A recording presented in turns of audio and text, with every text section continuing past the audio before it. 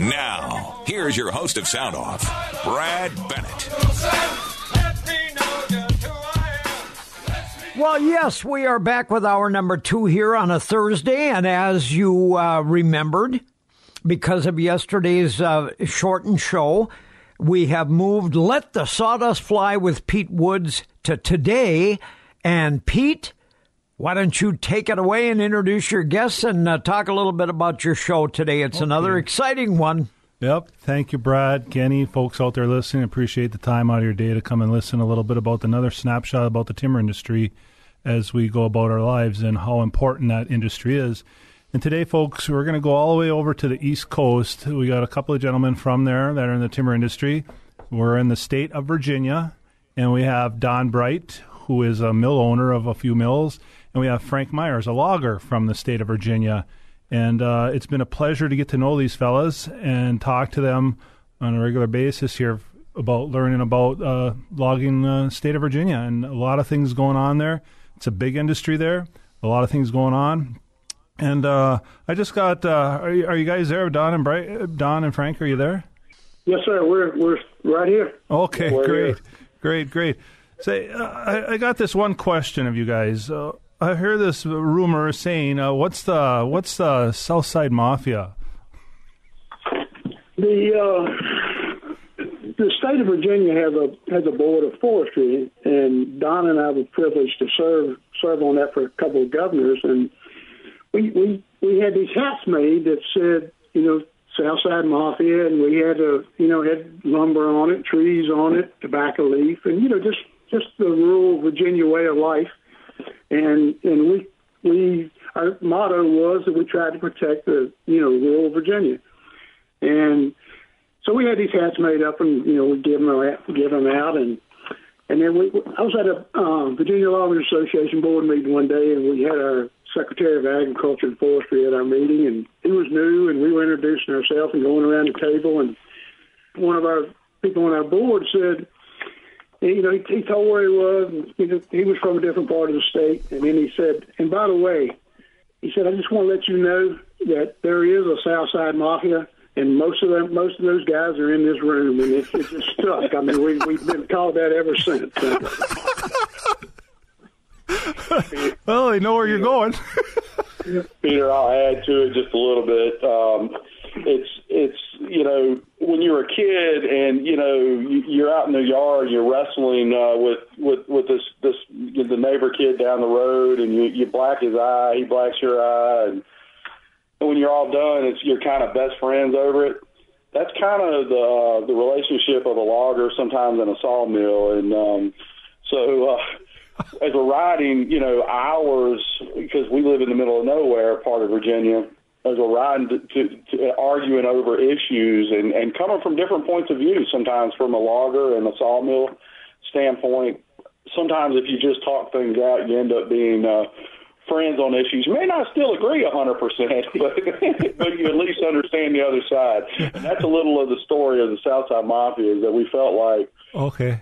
Yeah. The rural life needed to be protected. Well, that's pretty great, guys. You want to, Don? Why don't we start with you? You want to tell the folks out there a little bit about yourself, where you're from in the state, what you own, the business that you're in, and that kind of stuff?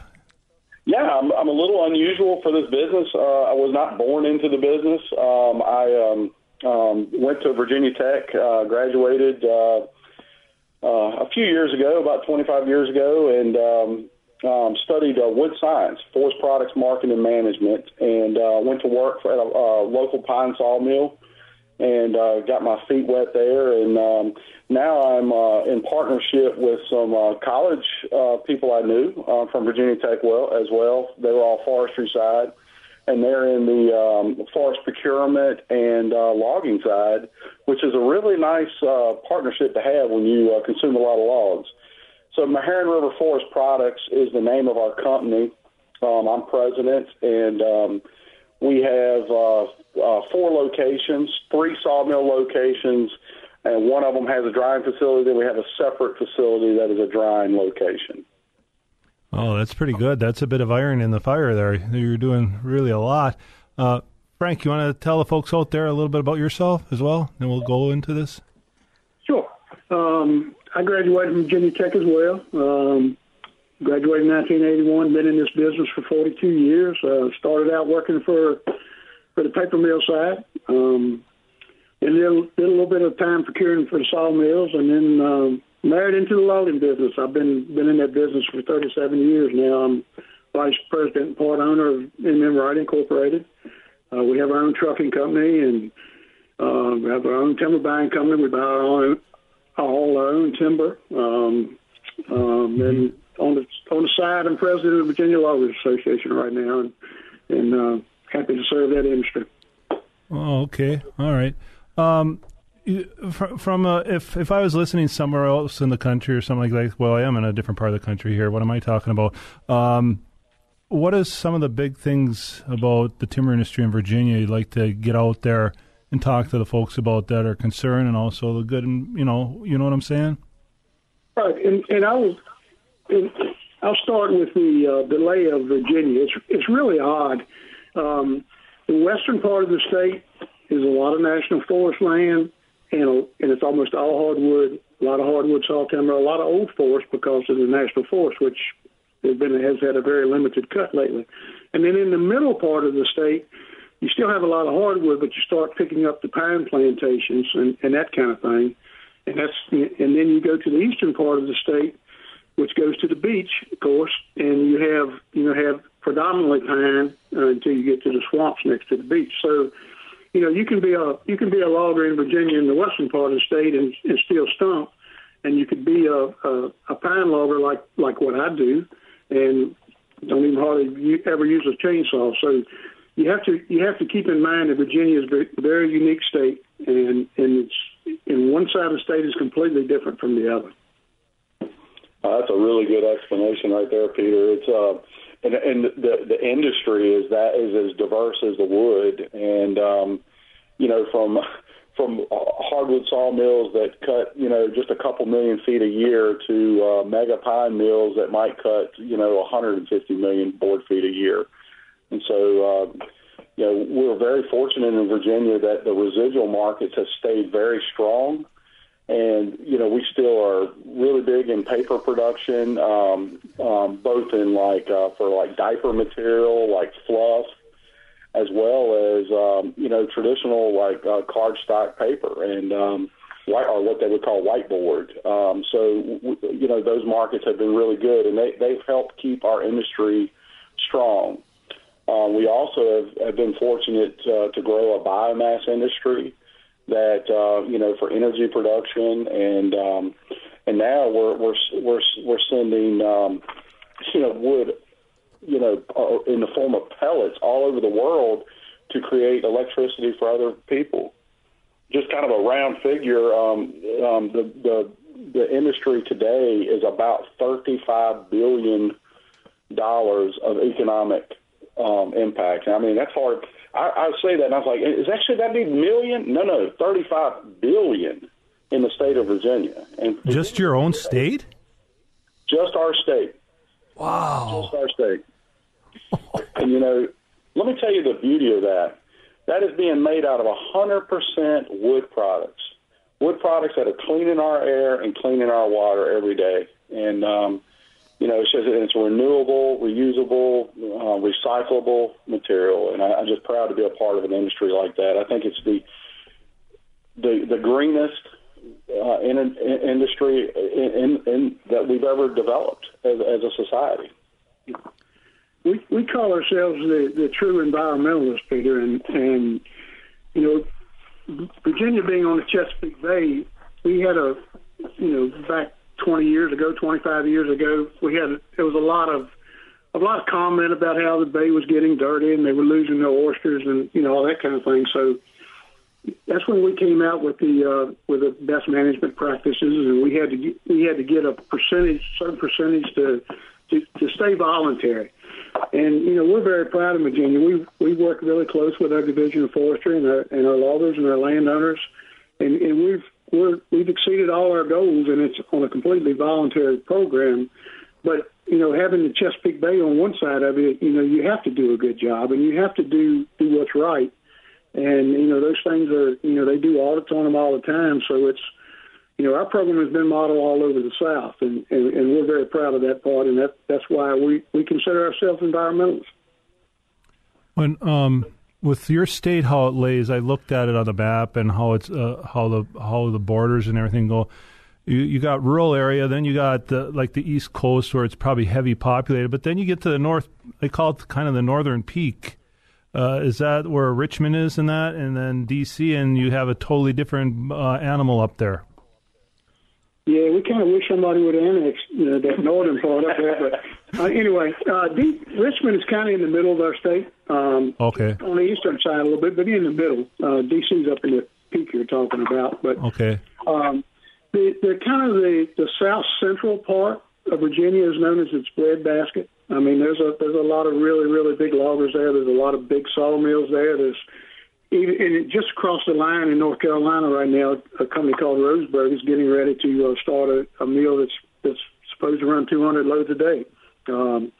We've been waiting on it, and we're really eager for it because we need it. Need it desperately. So 200 loads a day of roundwood or chips, or what would you say on that? That is of saw log material. That's from a 20-inch butt size to a 5-inch top, 200 loads a day. Okay. It sounds like you. What about the wood? I imagine you might have a little issue with the wood waste then, or is that okay? Well, and that brings us to our main topic for this to start with, and that's biomass. But right now, we're very blessed in this state. We've had several good paper mills here. They've been here a long time. They're still here. They're still running, and that's basically kept this pine saw timber industry alive, I guess. And it's very important, very, very important. But we've done such a good job of growing pine timber. And Don has a different opinion of that sometimes than I do, but we've done such a good job of growing pine saw timber that we need more markets, and that's where we think biomass comes in. And in a conversation I had with you the other day, I think you were pretty shocked to find out that biomass is actually under fire in our state, and they're actually trying to close our biomass facilities down. And if that happened, we would be in a lot of trouble. We would be in a lot of trouble. That $39 billion industry Don was talking about right there would be crippled. Wow. Could you tell the folks a little bit more about that, or explain a little bit more on that? Would it be possible? Yeah, I'm interested to know why they would be trying to close the biomass industry down. It sounds like it's something that they want to see expanded. Absolutely. I think you're exactly right. It just does not make a lot of sense. But I'm going to tell you, we're losing acreage in Virginia to solar. And so solar in Virginia does not look like rooftop solar. It looks like clearing 1,000-acre tracts of timber and, putting up panels that would, capture sunlight and, then basically turn it into solar energy. Biomass is a direct competitor to that because anybody with a science background, or, even some of us is a little longer than others to think back to, biology class when you were in school and you were learning about photosynthesis and all that stuff. But us in the industry that have forestry education, we certainly understand that trees, they convert solar energy, and they take that and they store it in the form of cellulose, which is a sugar.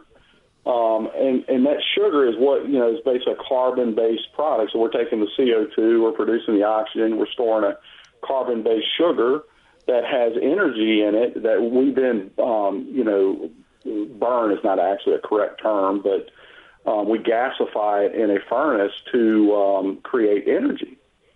So the solar industry would not really be very appealing. That's something that's in competition to their movement to try to sell us solar panels and put solar farms and that sort of thing.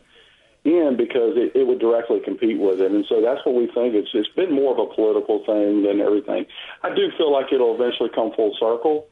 I don't think everybody wants a solar field in their backyard. They're not exactly. No, not at all.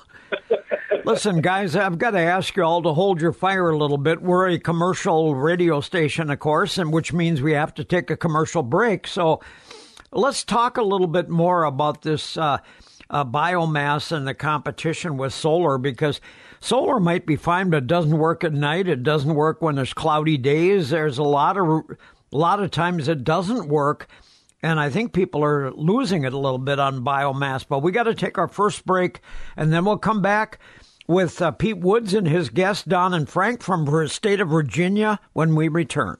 Giant redwood, the larch, the fir, the mighty Scotch pine, the smell of fresh-cut timber, the crash of mighty trees. With my best girl by my side, we'd sing, sing, sing. I'm a lumberjack and I'm okay. I sleep all night and I work all day. He's a lumberjack and he's okay. He sleeps all night and he works all day. I cut down trees, I eat my lunch, I go to the laboratory. On yes, Wednesday, he goes to the I'll laboratory. That's, by the way, that's Pete Wood singing that song for you. But seriously, I do want to say to you, Pete, thank you very much. If you are a logger and you want to listen to any of the Let the Sawdust Fly episodes that have happened over the years, you can go to our Sound Off podcast, because currently it is being sponsored and brought to you by Crosstrack for land clearing and mulching solutions from Barco, Seppi, and Quadco. Crosstrack is the way to go. And thank you very much for that, Pete. So that is a website that you can go to and hear any of the Sound Off podcasts. Kenny keeps them up to date. And Kenny, maybe you want to just take a second to let people know how to access those podcasts. You bet, Brad. KDAL610.com. Go to our website, KDAL610.com. Click on the podcast link. And we do put that in the Sound Off podcast. We also have a separate Let the Sawdust Fly podcast. Super. Well, Peter, take us back to Don and Frank. And I'm curious, why is it that states are so wrapped up in this solar panels? They're putting them everywhere, and yet they only function about half the time. Brad, I just want to say thanks to Crosstrack that they're willing to do this and that you're willing to let us come on every month. And I want to thank you and the listeners out there very much. This is a surprise to me. I didn't know this was going to be said. So thank you, Crosstrack, and the folks out there. But back to the situation with Don and Frank and the solar panels, and they're popping up everywhere. And I'm not against solar panels, but don't tell us this stuff that it's this something so green and great. The timber industry is way greener because when we're done with a forest, you have a forest. When you put up a solar panel farm, what you have to do is you have to clear all the trees, all of them, and a little bit beyond the solar panels so you don't get in the shadows. They got to rip out all the stumps, root it all up. There's not going to be any growth there. It's just going to be the solar panel farm. And then the push is that because it's kind of like this show. It's to tell people what really goes on, the truth, and then you start thinking on it for yourself and look for yourself. Don't trust that somebody's telling you the truth. Look for yourself. And if I'm telling you the truth, it's going to be true tomorrow, the next day, and the next day. And it's great to have people on like Don and Frank that are willing to come and tell you the truth about this stuff and the situation that they have in Virginia. Would you guys want to talk a little bit about that, about the solar panels and how it's deforestation? That's actually deforestation right there, folks. So, yeah, I'll tell you, I almost get like just an excited feeling just to get ready to talk about this, because if you've ever felt like you've got this big secret that it's like hard for people to understand until they just see it. And that's one of the things that, I've had an opportunity to speak to groups over the years, and I always show pictures of a logging job. And I mean, as much as I love the logging industry and the sawmill industry, when you first cut a beautiful tract of hardwood or pine or whatever it is, there's it's a big change, and there's a lot of carnage and that kind of stuff. And if we chip it and we clean it up, it looks a little rough. But immediately those trees start to grow back. I mean, they've already started to grow even before you've harvested it. We get stump sprouts, root sprouts, the seeds that are there, seeds that come in after the harvest. Now you've created this new life. And so I always show, when I'm speaking to a group, I always show images of Walmart parking lots, Microsoft data centers, solar panels and solar fields. I refuse to call them solar farms, which is what they're trying to call them in Southside Virginia. There is nothing about a solar field that is a farm. And these are industrial sites. And so to me, it's real easy for people to walk into their local supermarket and never think about harvesting a tree, but drive by a timber harvesting job and think, oh, man, I can't believe they're cutting those trees. But they don't think when they walk in the grocery store about all the trees that would have grown over the years in that site. Now, do we need grocery stores? Absolutely we do. But we need trees and forestry, too. And we need to be protectors of our land. And one of the big things that I think that, I think people and people in forestry understand, because they're always looking at timber and the value of timber and the quality of the soil. When you take and you put solar field on a piece of property, you are affecting that piece of land forever. You are pushing off topsoils. You're taking that material that's going to replenish the earth, that's going to allow other things to grow. They're not there anymore. So if you 30 years down the road, you decide you don't want a solar field, how are you going to get trees to grow back on this place? And so, that's one of the messages, too, is this is going to have long-term impact on some of the decisions that are, coming our way. And Brad, you said one thing that was really, really right on there, and that's, I also serve on my local electric co-op board, and we look at the trends and we see that how much electricity we're going to need in the future, and between Virginia right now is a really hot spot for data centers. They use a lot of electricity, but you also have this electric vehicle thing going on too, and we're facing an extreme shortage of electricity in this country, and I don't think it's in the far future. And if you don't have power plants that have fuel on the ground, then there's going to be a time when you flip that switch and you don't have any current, because you've got to have reliable plants, and the only way those plants are reliable in bad weather is if you have fuel on the ground. And that's one thing we need to remember in this country is, you've got to have that source. I mean, that's an economic driver for sure. Boy, that was well said. I'll tell you, they really have not thought this through very well. You see stories, and we've talked about them on our show now for a long time, Kenny and I. We're seeing stories almost every day of car dealers that are stopping the production of electric vehicles simply because of those reasons. There's not enough recharging station. There's not enough materials to keep all these things going. And you're absolutely right. At some point, somebody's going to flip the switch to try to turn on their refrigerator or to turn on the lights in their kid's room, and it's not going to be there. You're 100% correct. And I'm going to go back to biomass from this argument. And, a major supplier, and they're struggling right now because of some decisions that were made, but a company called Enviva makes wood pellets for Europe.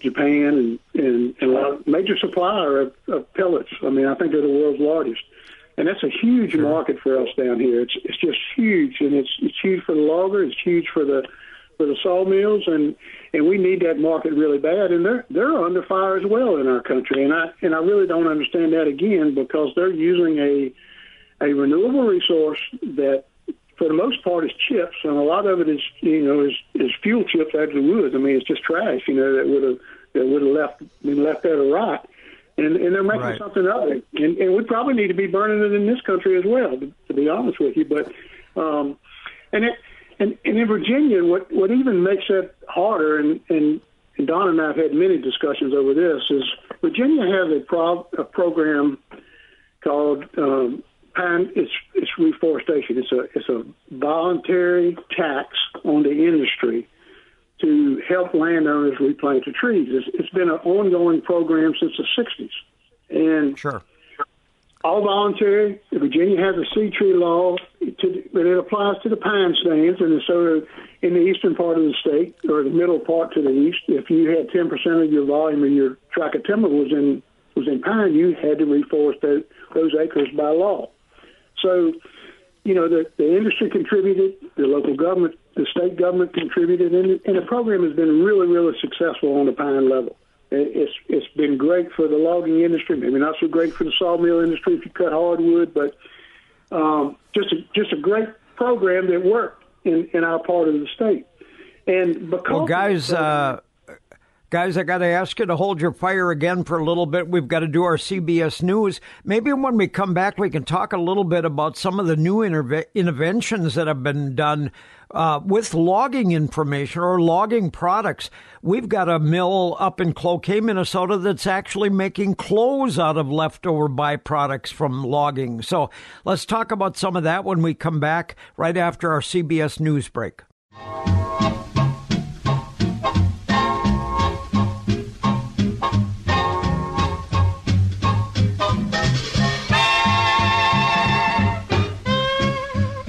Well, guys, that's a little wood chopper's ball to kind of bring us back into the segment with Let the Sawdust Fly.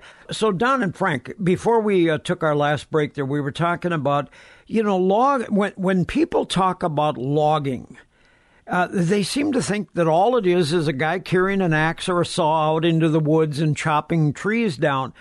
But the wood industry is so much more than that. I mean, they're, like you say, bio products, yes, but they're making clothes out of wood things now. They're barbecue pellets. There's so many byproducts. We had a guy on, Peter brought a guy on a year or two ago that makes these, what do you call them, like shims, like you put under your furniture? Yeah, wood, for building houses, Nelson wood shims out of Cohasset. Yeah, shims and things. Yeah. I mean, the guy had a whole business that's sold all over. You see them every time you go into your building trade center. They're there, and it's a huge industry in and of itself. So I think people kind of don't really look at the big picture when they first look at sawmills or loggers. I'll add one, too, what you were talking about, that, my background in wood science, my education, we spent a lot of time on the engineered products, like the OSB, and, obviously plywood, but almost like laminated veneer lumber, what they call LVL, stuff like that that's, derived out of smaller pieces of lumber that can make big beams. A new product that is kind of out is called CLT, cross-laminated timbers. Those are basically complete wall systems where they can stick up high-rise buildings 30, 40 stories in the air out of just solid wood panels made in a factory. Wow. And, yeah. Without that crushing, it can do it without crushing the bottom? Right, absolutely. Yep. Wood is just one of these really unique things. I'll tell you a thing that always surprises people is they use a lot of wood-derived or plant-derived material to deliver medicine. Like there's like in your medicines, they use like cellulose components out of the wood that to carry your medicine through your body and that sort of thing, or your pet's body to make sure it gets delivered to the right spot in your body, that sort of thing. And I'll give you another example that people forget about wood, and that's fluff. We have a mill in this state that's actually making what's called fluff, and that's the material that goes in diapers. A lot of people don't realize that either. But pine pulpwood is the best material. Southern pine pulpwood is the best material to make diapers out of. And we need diapers. No, we don't. We certainly do.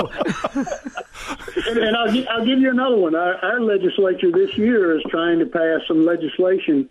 Our airlines say they're going to be what's the term, Don? Green or whatever. Carbon neutral in 2050 or whatever it is.